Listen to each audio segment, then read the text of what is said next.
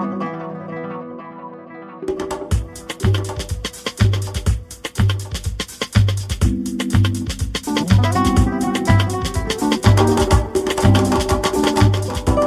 there, and a warm welcome to the When in Spain podcast show.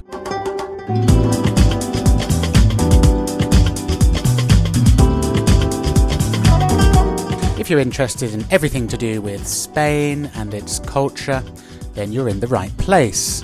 In this episode, number 21, I'll be taking you on a little journey up into the north of Spain, into the region of Asturias. And I'll also be taking you into the heart of one of Spain's most important mountain ranges called the Picos de Europa, or the European Peaks.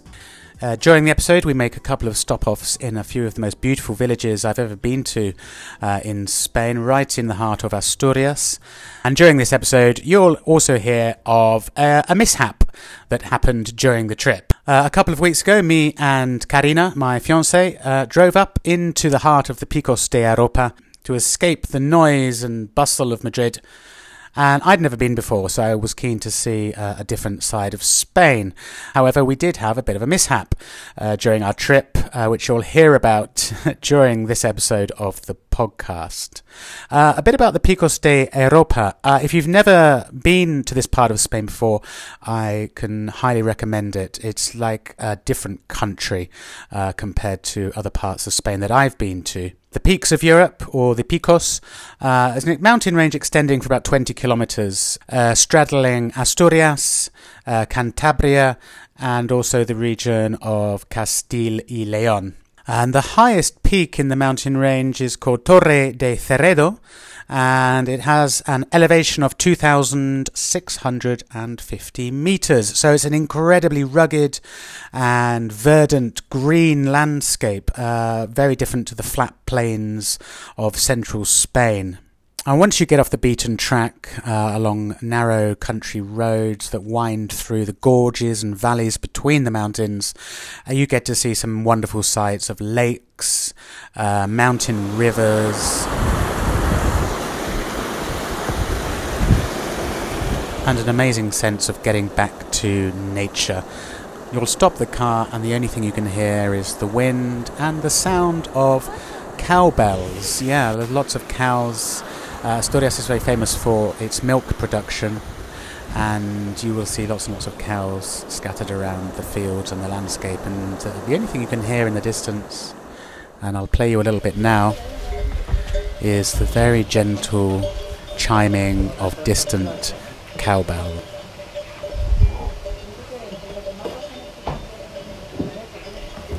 Why are they called the Picos de Europa if they're in Spain? Well, the origin of the name comes from the fact that they were probably the first site of Europe for ships arriving from the Americas. So during our trip up into Asturias, we stayed in a very, very small village called Lugueros, which is actually in Castilla y León, just south of the border with Asturias. We stayed in a lovely small family-run hotel and used that as our base for the weekend. I will include the name of the place in the show notes. If anyone is thinking of visiting this part of Spain, I can highly recommend this hotel. During the weekend, we headed up to a small town called Cangas de Onís, which is up into Asturias, heading north. And then we headed across to a beautiful church, which I describe later in the podcast, in a small village called Cavodonga, which is just to the south of Cangas de Onís. To put it into a bigger perspective of geographically where this is in Spain, it's about 20-30 kilometres south of the north coast of Spain, more or less in between Santander and a city called Gijón. And we're just about 40-50 kilometres to the east of Oviedo. So this is the area that we were exploring, and it is a national park in Spain, and it is actually called the Parque Nacional de los Picos de Europa. So let's crack on with the podcast. I'll hand you over to me talking to you just outside the Basilica Church in Cavodonga. So from me Back to me, yes, in this week's episode, speaking to you from Asturias, the autonomous region of Asturias in the north of Spain. And specifically, where I'm speaking to you from is a basilica or church in a very small town, and there are the church bells, called Covadonga, or in Asturian, Quadonga, which means the cave of Our Lady. So you might wonder, well, what is the significance of a mountainside church in Asturias? Well, actually, this one has a really, really interesting and important story behind it concerning the history of Spain, because in this part of the Picos de Europa mountain range, which is where Covadonga is situated. We're right in the middle of the Picos de Europa mountain range, which is the European Peaks, which is an extensive mountain range which stretches right across Asturias and Cantabria, very close to the northern coast of Spain. But the significance behind the church here in Covadonga is that in 722 it was the site of the first Christian victory in the Iberian Peninsula over the Berbers invading from North Africa. And it's often considered the start of the 770-year effort to expel Muslim rulers governing Iberia at the time. So it's seen as really the site of what's known as the Reconquista. So after 600 years of Muslim dominance on the Iberian Peninsula, right here in the heart of the Picos de Europa mountains was the beginning of the push back, pushing the Moors back south through Spain and eventually back across the Mediterranean Sea and back into North Africa. So it apparently all began here. I just went in, you may have heard some choral music playing. I'm now standing outside. It's a beautiful basilica, quite small, 2 towers at the front. But really the most striking thing about it, two things. The situation of the church or basilica is incredible. It's absolutely surrounded by steep, forested mountains, really. It's right in the centre of a huge, deep gorge. And the second thing that's really striking about it is the colour. It's actually made entirely from pink limestone. So it has this kind of pink, orangey glow to it. It's against the green mountainsides. It really stands out. It's really, really beautiful. It's not very old. It was completed in 1901, was started in 1877, and it's built in a neo-Romanesque style. And it was designed by the German architect Roberto Frassinelli. So yes, that is where I'm speaking to you from. That is Covadonga. So just alongside the basilica is a statue of someone called Pelayo. And who is Pelayo? Well, in Latin his name was Pelagius, in Spanish Don Pelayo, and he was a Visigothic nobleman who actually founded the kingdom of Asturias, where we are now. And he ruled it until 718, until he died. And, there is a statue of him there, victoriously holding his sword and gesturing towards the church, because he is credited with stopping the northern advance of the Umayyad Caliphate during the Battle of Covadonga, right here. He is credited with starting the Reconquista, the Christian reconquest of the Iberian Peninsula from the Moors.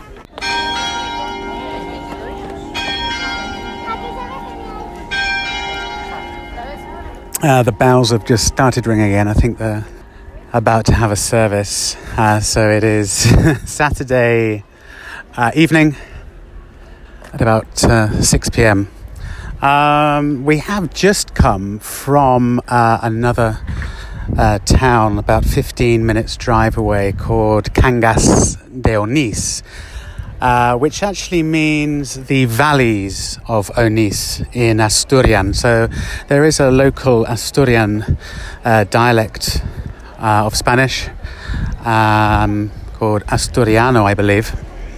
And Cangas de Onís is the capital of the municipality, which is the main municipality in the Picos de Europa mountain range where we are. The most striking thing about the town is the river Sella, one of Spain's main rivers, runs right through the centre of the town, and it has a beautiful humped-back Roman bridge that crosses the river Sella right there. The bridge was built in around the 14th, 15th century, but it is a really beautiful town. Okay, so we are now in Leon, the capital of the region of Castilla-Leon, in a bar called Ezequiel, having a glass of wine and sort of regrouping after what happened to us last night. Last night we drove, as you heard in the last snippet of the podcast, we were in Covadonga and Cangas de Onís.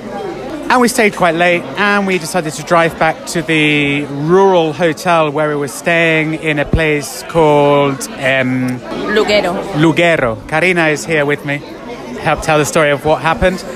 So there are two routes back to Luguero from Cangas de Onís, where we were. The route we took going was more or less a little bit of motorway and then normal, albeit very narrow, country roads, but like real roads. Because we stayed quite late and we wanted to get back a bit quicker, we decided, according to Google Maps, and also the owner of the hotel suggested the shorter route back. At night, what we didn't realise was that the road was not really a road. It was more like a stone dirt track, incredibly narrow in places, incredibly steep in places. Karina, what happened? I mean, I was the one who was driving, so it was quite, I was nervous. And suddenly was getting dark, so I was quite nervous about the situation. Paul was with the GPS, and I was quite, I don't know what's going to happen, please. Just I want to go in a normal, way, like a normal road with tarmac, with asfalto, as they say in Spanish. Yeah, asfalto. Exactly. Yeah, the road, as we progressed, we realised, given that it was about 10 p.m., completely dark, and actually probably one of the most remotest places I've ever been, in fact, actually, apart from once when I was about 20 and I got lost in a desert in Egypt. But certainly in Europe and certainly in Spain, one of the most remotest, super rural. I mean, no lights, no nothing, no houses, just mountains, nothing out, and trees. And a cow. What happened with a cow, first of all? Before the real disaster happened, we met a cow in the dark. Yeah, but we started to drive. Like I told you, I don't want to go that way. And you were, no, the GPS say that. And I said, okay. But I was driving, and it was high and high. It was my fault. High. And I saw a bar, and I said, listen, there is a bar. If we want, we can have a dinner there, because it was like 9 o'clock. And we decided not. So we're still driving until we find out a couch in the middle anywhere with the trees, and I don't know, it was like, what can I do? So yeah, we were going up this really narrow country lane, pitch black, and then suddenly we see a big white cow. I mean, it looked to me a bit like a bull because it had great big horns, and it was a big cow, and it didn't look too happy to see us. And we thought, what the hell is it doing in the middle of this country lane? And it started sort of running towards us and then stopped right in front of the car, and then it walked away, then it came back. And we thought, God, we needed to continue past the cow. We thought, how are we going to get past this cow without it trying to attack the car or something? Anyway. And it was my dad's car. It's not even our car, it's Karina's dad's car. The cow walked off into the distance, and we sat thinking, right, we need to go past the cow. How are we going to do this? Well, as luck would have it, another car started coming down the track towards us, the opposite direction, and then stopped, then reversed, and then sort of disappeared. And then we saw the light flashing of like a torch.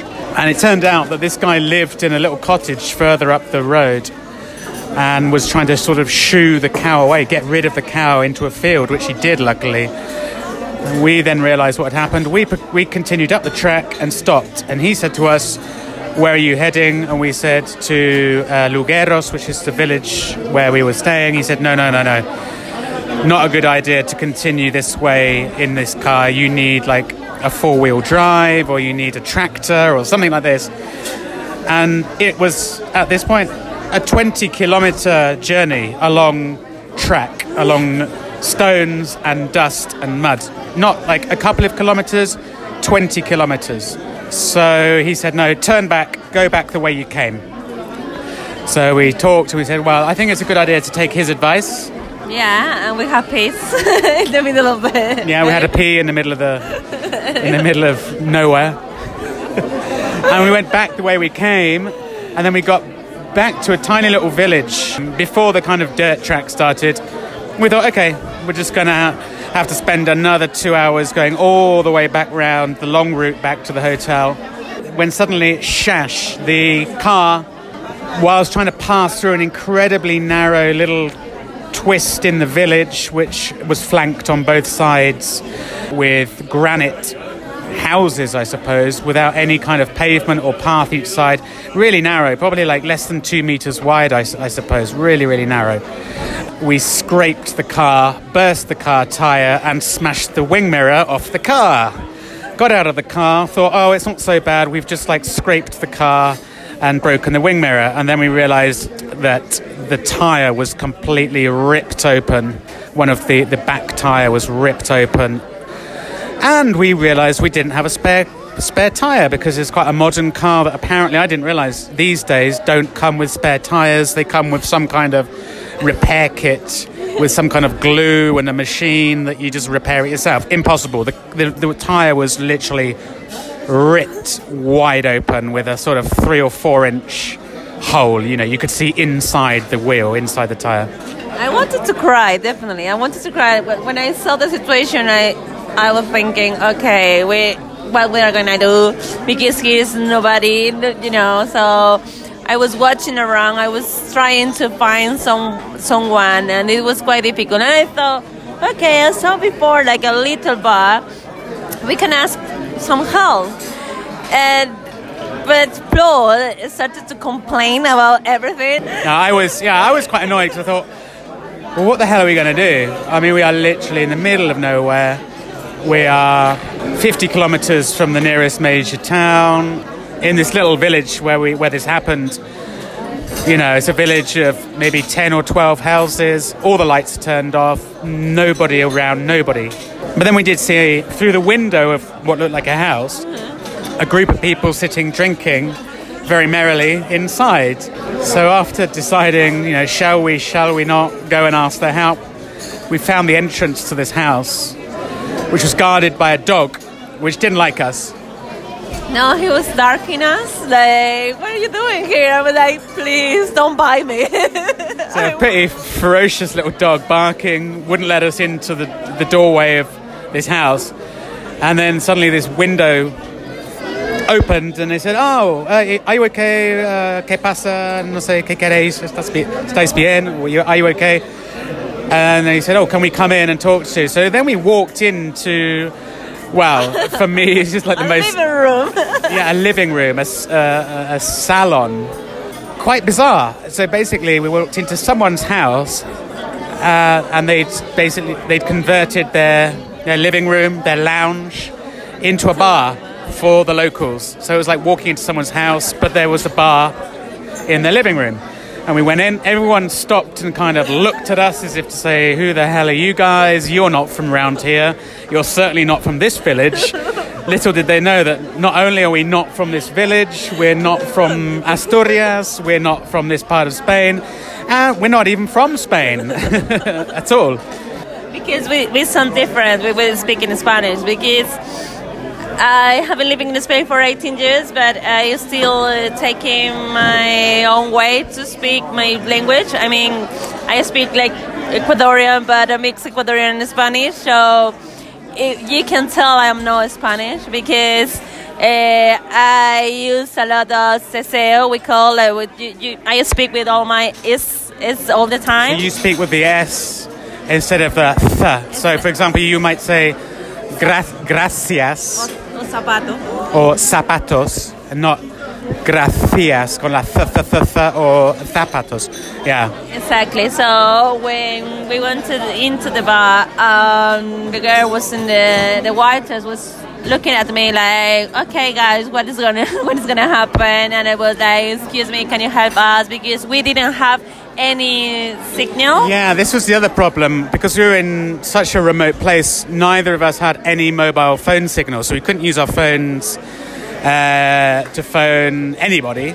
So this was the sort of main reason for going into this house / bar, whatever it was, to use their landline, their phone. Yeah, because we didn't find the insurance car paper, so I wanted to call my dad and say, where's the papers or something, and she was like, okay, where are you from? And because it's quite weird, your accent. I mean, I know you I can find out that you are living here in Spain for a long time, but you are not from Spain. I said, yes, I'm Ecuadorian, and also my boyfriend is from England, so, but we live in Madrid, like, we are friendly. Boyfriend? No, boyfriend, no. Now we are fiancé. Fiancé, yeah. Yeah, so anyway, when we first walked in, they were a little bit like surprised, and I thought, to be honest, although this completely changed, at the beginning, not very helpful. They were like, yeah, of course you can use the phone, no problem. And we were like, does anyone know of anyone who can change your wheel, has got a spare wheel that we can buy to get us out of here tonight? Is there anyone, is there a mechanic or someone in the village who can have us? No, you can use the phone, that was it, and they just carried on drinking. I mean, this place was really, wow. I mean, it was a bit strange. It was full of kind of middle-aged men who were obviously pretty drunk, drinking the local red wine. There was the dog, there was a rabbit in a cage in the corner, there was a young boy of about, 12 years old, who was like 11 or 12, who was like occasionally serving behind the bar. The owner of the bar was a lady in her maybe mid-40s, 50. But as we spent time, I think as they realized the kind of gravity of our situation, that we were either going to have to sleep in the car or sleep in their sofa, they were actually, in the end, they were lovely. They were really, really helpful. We hadn't eaten since lunchtime, and so we asked if they did any cooked food, and they said no. And then the lady disappeared behind a curtain, probably into her own kitchen, and appeared 5 minutes later with a plate of chorizo and bread. And in a way it was quite good because it was a bar, so we could like calm our nerves slightly by ordering some drinks. So we ordered the wine, which was the local wine. I think it was called a vino de tierra, a wine from the land. So small batch wine. 80, probably the cheapest wine I've ever seen in Spain. 80 cents per glass. Anyway, so we had called an insurance company to come and collect the car. Luckily, we managed to find the insurance papers after several phone calls to Karina's dad, because they were hidden somewhere in the car, we didn't know where. Anyway, we got the insurance papers. We contacted the insurance company, who said they were going to send a tow truck to pick up the car. And we were thinking, wow, what size truck is this going to be? Because the roads were so narrow and twisty and steep. We thought, how on earth is a tow truck going to even reach this village, let alone pick up the car and take it? But I think after, 2 hours? Yeah. We were waiting. And the guy who came to take the car, he was from Asturias, and he called us, and suddenly he said, "Oh, you know what? Can I speak with somebody from the village? Because I don't understand you. You can give me the direction properly." And I said, "Okay." So, but the guy who was with us, he didn't speak in Spanish. I mean, he spoke in Spanish, but no like in Spanish accent, like Asturian accent or something. And I was like, okay, maybe you are not going to understand him, but if you want, I can, So he was speaking with the guy, and they could understand each other. So yes, it was quite funny for me, because I thought you are not going to understand. But when the guy came, I thought him, and they started speaking to each other, and I thought, wow, why are you speaking? I can understand. Yeah. This guy, he was absolutely lovely. I guess he was probably, in his 60s? Yeah. Really sweet guy. He was really talkative, very chatty with us, but I basically could barely understand him. I really struggled. He was asking me questions at first while Karina was on the phone, and I just looked at him, like a lamb caught in the headlights of a car, like, what are you saying to me? I understand Spanish 90%, pretty well. But this guy just could not understand for his accent, different vocabulary, speaking very quickly. Sort of looked at Karina as if to say, please help. But yeah, there is this dialect of Spanish in Asturias called Bable. In the end, while we were killing time, waiting for the tow truck to come and pick up the car, we phoned the hotel where we were staying, which again is in a really, really small village called Lugueros. Explained the situation. I mean, we couldn't have been thankful enough. They were so kind. We phoned them. It's a husband and wife business. The husband is the chef, and he said, as soon as I finish cooking the meals, I will come and collect you. I can't come and collect you until about midnight because I need to finish in the kitchen. And what an absolutely wonderful guy. He came in and luckily he had a 4x4 truck, because obviously they're used to this kind of terrain. And just as the tow truck arrived, he arrived. So the car was picked up, and you'll hear a bit of audio from that now, which in itself was a pretty complicated process in this very narrow road to get the car onto the back of the tow truck. And then, at the same time, the owner of the hotel turned up in his 4x4 to collect us and drive us back to the hotel. And I think, boy, were we relieved when he showed up and the tow truck.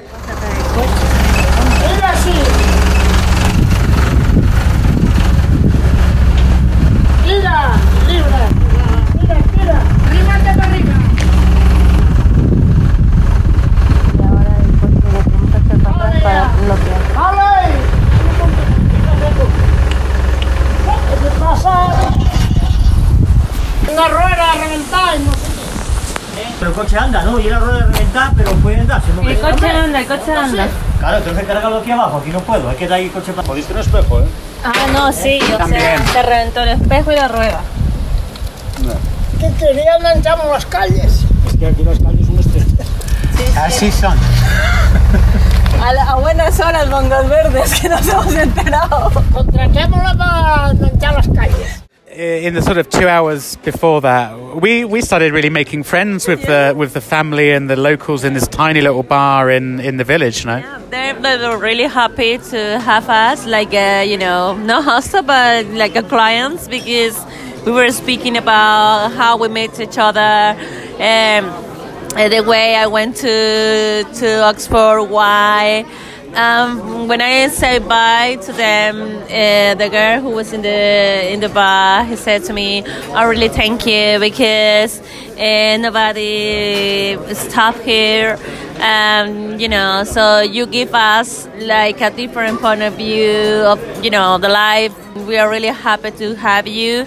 Can we I don't know meet be friends on Facebook, because you can see the pictures from the village, and we can see what you are doing during your life." And I say, why not? Because for me it's like, I'm a real speaker. I really like to talk to people about everything, and I really have a lot of friends, so for me it's like, why not? Yeah, absolutely. Out of the sort of drama and nightmare of thinking, what the hell are we going to do? How the hell are we going to get out of here? how are we going to get the car out of here? How are we going to get back to where we're staying, which was 20 kilometers away through mountains? Actually turned out to be a really nice experience in the end, in this tiny little bar inside someone's house, who I think at first they were a little bit kind of thinking, who are you, what's going on, particularly because you're Ecuadorian, I'm English, so we're quite obviously not from around here, which turned into a really friendly, warm, social kind of gathering and talking and sharing. It was lovely. One thing that amazed me was when I said to them, so what's the population of this village? How many people live here? And the lady who runs the bar in her house said, oh, well, I think we're about eight people in this village. That's how tiny it was, 8 of them. And a couple of dogs as well, I think. Just goes to show. So anyway, everything in the end turned out well. We got back to the hotel. The hotel owners were wonderful. They made us a hot chocolate. And a colacao, of course, a colacao. And we went to bed. And today the taxi, part of the insurance policy, luckily, there is a free taxi to Leon, where the car is being repaired, which is where we are now. We're in Leon. Neither of us have been here before. Have you been to Leon before? No, it's the first time I came to Leon, because I really like Asturias, because I went before. I wanted to visit Asturias because I really like it, and I think you can, if you are English or British, you can enjoy the views, because it's something like your country. In Madrid and I don't know, Sevilla or Valencia, they don't have this kind of, landscape. Exactly. So for me, you are really going to enjoy. Come on, go to Asturias. It's going to be better, because he wanted to go to Valencia. and I said, listen. For the 10th time. Because but English people really like the beach and the sun. But sometimes for me it's like, yes, we had that all the year, so we can go to the north. So it always is, I have to say, it's really my first time to this part of Spain and to the north of Spain. Catalonia, yes, I've been to lots of times. And we went to Vigo as well. And we went to Vigo, which is in Galicia, on the just above Portugal. Really on the northwest coast of Spain, but sort of going directly north from Madrid to Cantabria, Asturias. I've never been up here, and it is absolutely stunning, I have to say. For me, it's not like it feels like a different country. For me, it reminds me the landscape. It's incredibly green and mountainous. These tiny little villages built out of granite stone. You were saying, remind you like Wales, everything. Yeah, it does. It reminds me of a kind of cross between Wales, Switzerland and Cornwall. If anyone's listening who's English, British, or anyone who's been to the UK and knows Wales and Cornwall. And Germany as well, no? Because the structures of the houses, for me, it looks like Germany. Yeah. So I told you, it's like something different. You can find anything like that in Sevilla, Córdoba, because they have another kind of structure. Yeah, a different style. It's a different style. Even though for them it's like we are proud of being from the north of Spain, so we are different. Absolutely. But, I really like it. It's different. It's beautiful. It's an absolute world away from Andalusia, from the coasts, south coast of Spain, from Valencia, Murcia, Catalonia, and Madrid as well, the centre of Spain. It is completely different. If anyone who's listening has never been, I would 100% recommend it. Because it's not like a Spain that you know. It's not like a Spain that you're familiar with. It's very different feel to it. Yes, the language is the same. Yes, there are certain things which are very similar. But really the landscape and just how incredibly rural and mountainous and rugged the landscape is. People are amazing. People are amazing. They are really, really kind. I was really nervous. I wanted to cry at the beginning, but they were like, what are you going to do? Okay, you can cry, and I was okay. Yes, it's true, but I was quite frustrated. So I don't know. It was like, what can I do? I was calling my dad. I was trying to find the solution, and I couldn't. So yes, for me it was quite difficult, but they were really kind and they support us a lot. So this is why I feel like I am at home. Yeah, absolutely. In our first experience, my first experience here, I have to award 10 out of 10 for hospitality to the Asturianos. 10 out of 10. All of them. Everyone we've met from Asturias and Leon. So guys from Leon and Asturias, you've been the best. Yeah. Thank you. They're really kind. They gave us, free coffees because they saw us like frustrated, like, wow, poor them, Yeah, horrible. Not a good experience. I mean, it sounds really trivial. Oh, okay, you get a puncture, you burst your tyre in a small village in Spain. What's the worst that could happen? And that's kind of true, but until you're in that situation at 11 o'clock at night, in such a remote place, with no mobile phone coverage, not knowing where the hell you are, being 20 kilometres through, dirt track, through mountainsides to your hotel. We didn't find the papers, the insurance. We couldn't find the insurance papers in the car because Karina's dad had stashed the papers in the floor of the car. All of these things sort of added up to make a really bloody stressful experience in the end, when we were just thinking, we'll be back in the hotel in an hour and a half and we can chill out and go and have a drink. Well, actually, in the end, we did have a drink in the bar in this people's house, and it was quite cheap because she said, okay, I'm gonna charge you for the calls and drinks like €5, and I said, no, we are not going to pay that. We are going to pay something else because I said that hospitality doesn't have price, but I'm gonna pay for that. I didn't want to pay €5. I mean, no, she was very sweet. She was very kind. At the end, when we were going to go, she gave us big hugs. She said, "Oh yes, must add each other on Facebook," and she said, "Yeah, €5." And we're like, €5? Come on, you've given us about 10 glasses of wine, phone calls. No, maybe? Okay. 5 each. Okay. 5 each, I think, yeah, exactly. 10 glasses of wine. Chatos is not like a no, a chato. It's a small glass of wine. The chorizo, the bread, the phone calls, and just their help. So we thought it was worth way more than €5. So we gave them quite a bit more than that as a sign of our appreciation. So here we are. We're now in Leon, in the centre of Leon, waiting to find out from the insurance company which hotel they're going to give us. Because luckily it's included in the insurance, so we don't have to pay for the hotel. But they haven't called us yet. We had quite an angry taxi driver who had been contracted by the insurance company to bring us to Leon, where the car has been taken to be repaired. And we were driving round and round and round, trying to contact the insurance company to find out what hotel we were going to be staying in. We still don't know. In the end, he dropped us off. And here we are in a bar called Ezekiel, having some lovely glasses of white wine. I mean, on a Sunday afternoon. I have to say, it's absolutely freezing here today in Leon, isn't it? It's cold. Yeah, it's really cold. And I should say thank you to my friend Paula, because she recommended us this place, Ezekiel.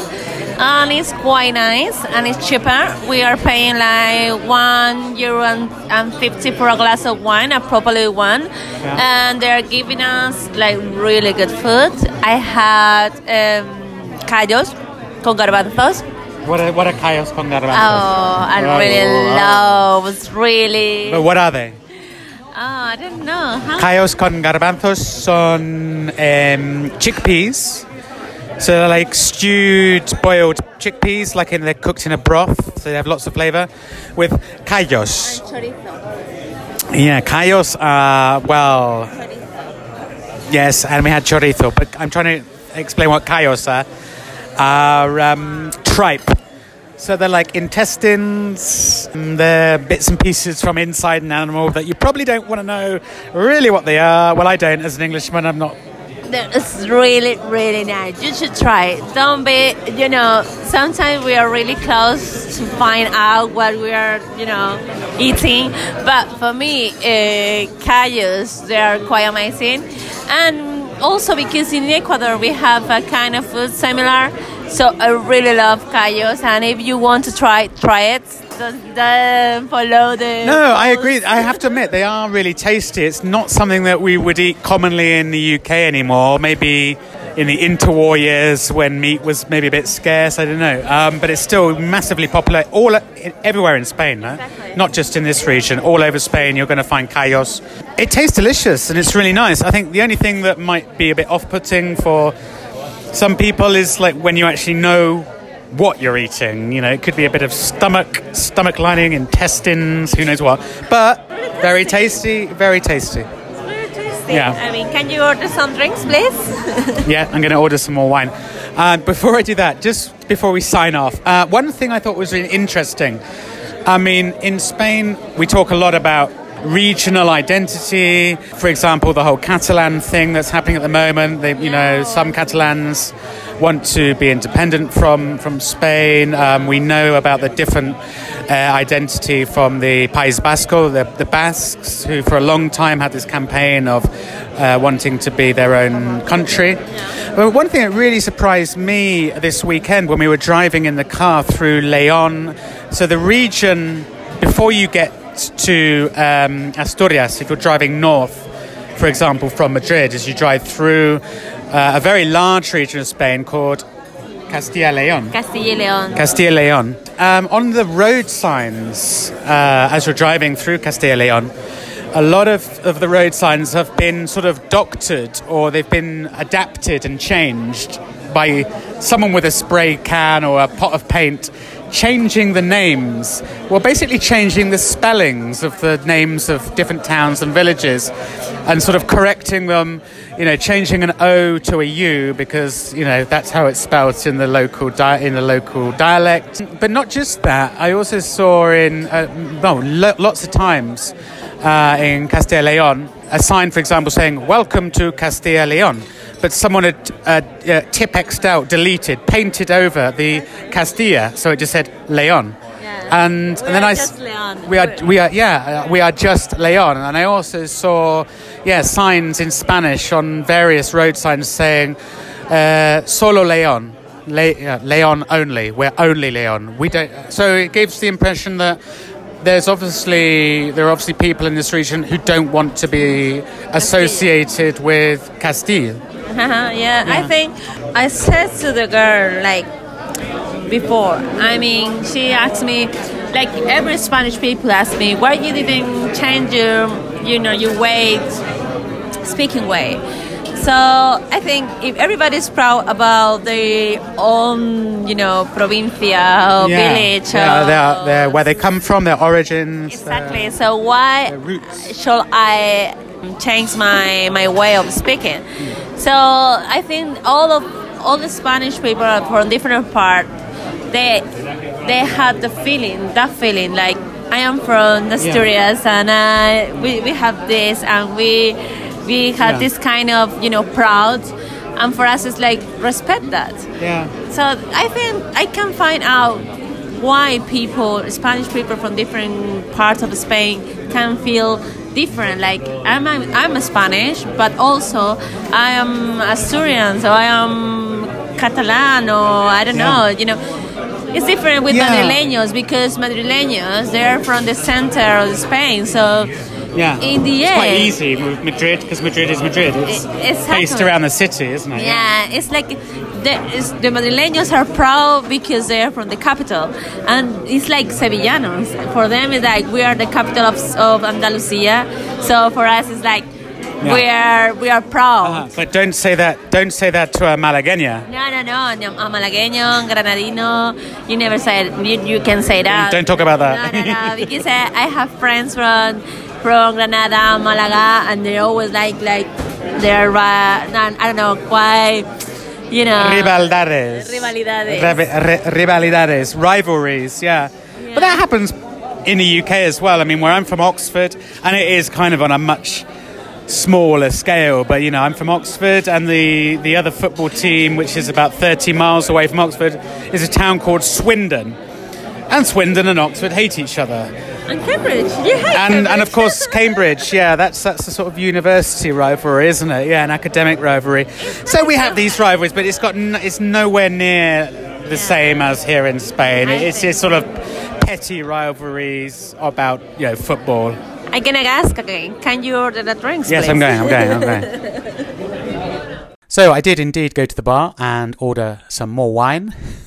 We were busy killing time, as you heard, in the Ezequiel restaurant, waiting to find out about our hotel. We did eventually find a hotel in the centre of Leon, and we had a bit of time to walk around the town before eventually collecting Karina's dad's car on Monday afternoon, which meant we had to make sheepish phone calls to our places of work to explain how we were unable to physically make it back to Madrid in time for work on Monday morning. We did eventually get back to Madrid quite late on Monday night.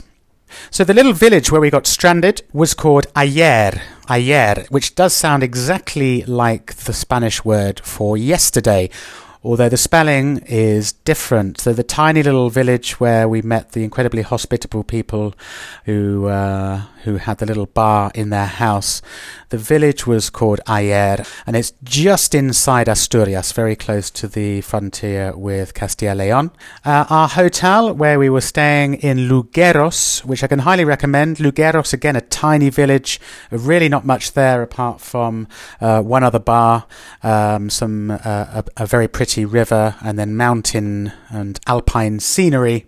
But our little hotel there, where we stayed for a few nights, was called Hotel Rural Los Argüellos.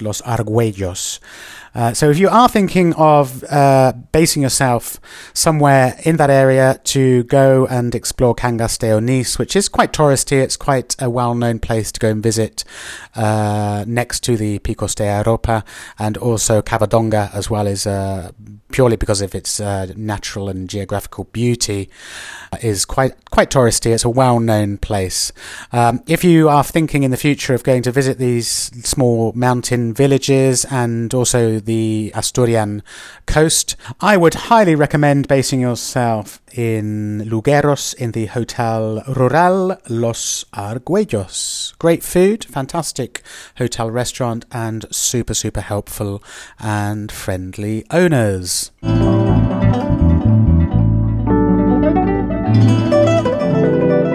So that just about wraps it up for this week's episode. Next week I'm going to be revisiting transport and travel in Spain, and as you may remember, last week I looked at the AVE and train travel in Spain. Next week I'm going to be looking in more detail at air travel, internal flights, and the different travel options for getting around Spain quickly using airlines. I'll be looking at metro systems in different cities, how to use them, how to get tickets, how to get passes. I'll also be looking at bus and coach travel in Spain, and I'll also spend a little bit of time looking at some alternative travel options inside cities, bike hire, scooters, these kinds of things, which have now become very popular in the last year or two. Don't forget, if you'd like to see some photos of the places we visited during the trip to Asturias and Castilla y León, head over to the When in Spain Instagram account. The handle is When in Spain 1, and there you'll see some gorgeous photography of the landscapes, the mountains, the beautiful church at Covadonga, and the Roman bridge at Cangas de Onís. And you'll also see lots of other photography from previous episodes as well.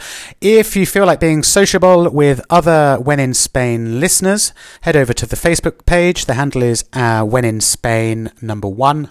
When in Spain 1 on Facebook, and through the When in Spain Facebook page, there is also the option to click on the button and join the When in Spain Facebook group. If you want to post articles, ideas, suggestions, share photos, ask questions to other When in Spain members, you can do all of that, and you'll be very welcome to do all of that there on the Facebook group page. And if you'd like to get in touch with me directly, you can email wheninspain1@outlook.com, wheninspain1@outlook.com. Fire me off an email. I will endeavour to get back to you with any advice or any information that you're looking for. And I'm thinking in future of maybe doing a roundup of questions from listeners so that we can share all of the information with all of the listeners. And while I'm here, I just wanted to talk about the long-term future of the When in Spain show. I am planning in the next few months, hopefully before Christmas, to start a video channel on YouTube to give you a bit more of a visual flavour of When in Spain. That is some way off in the future and time dependent, but if anyone has any ideas or feedback about this or anything that you'd like to see on a When in Spain YouTube channel, please send me your ideas. They would be most welcome. Another idea I had, which was inspired by my Spanish teacher, she said to me, why don't you do a couple of When in Spain episodes in Spanish? This is something that I am open to. If anyone listening thinks it would be useful to have the occasional episode recorded in Spanish, I would be happy to do it. Or if anybody thinks they would like to have a short chunk of a podcast produced in Spanish, let me know what you think. As always, thanks so much for your support. Thank you for your messages and your recommendations and suggestions. Thank you for continuing to listen and help this podcast grow and grow. We've now reached the ripe old age of 21, episode 21. We are now well into our 4th month, I believe. We started back in June. I want to continue doing this for as long as possible, as long as time permits and resources permit. So with all that in mind, have a fantastic rest of the week, and I will catch up with you again next Wednesday. Until then, hasta luego.